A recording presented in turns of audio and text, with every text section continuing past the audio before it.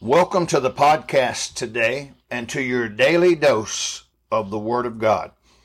Yesterday we were discussing the attribute that God is sovereign, part 3.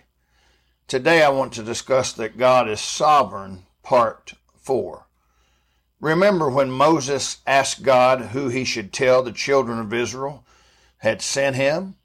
And God said, "Tell them, I am that I am." Wow.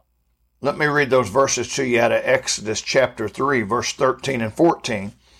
They say, "And Moses said unto God, Behold, when I come unto the children of Israel, and shall say unto them, The God of your fathers hath sent me unto you, and they shall say to me, What is his name? What shall I say unto them? And God said unto Moses, I am that I am.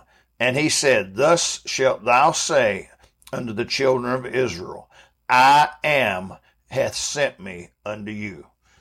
The I am, the self-sufficient one, the all-powerful one, the sovereign one. Wow, wow, wow. Here's another great verse found in Psalm 95, verse 3. It says, "For the Lord is a great God, and a great king above all gods." Listen to this verse in Psalm 96, verse 5.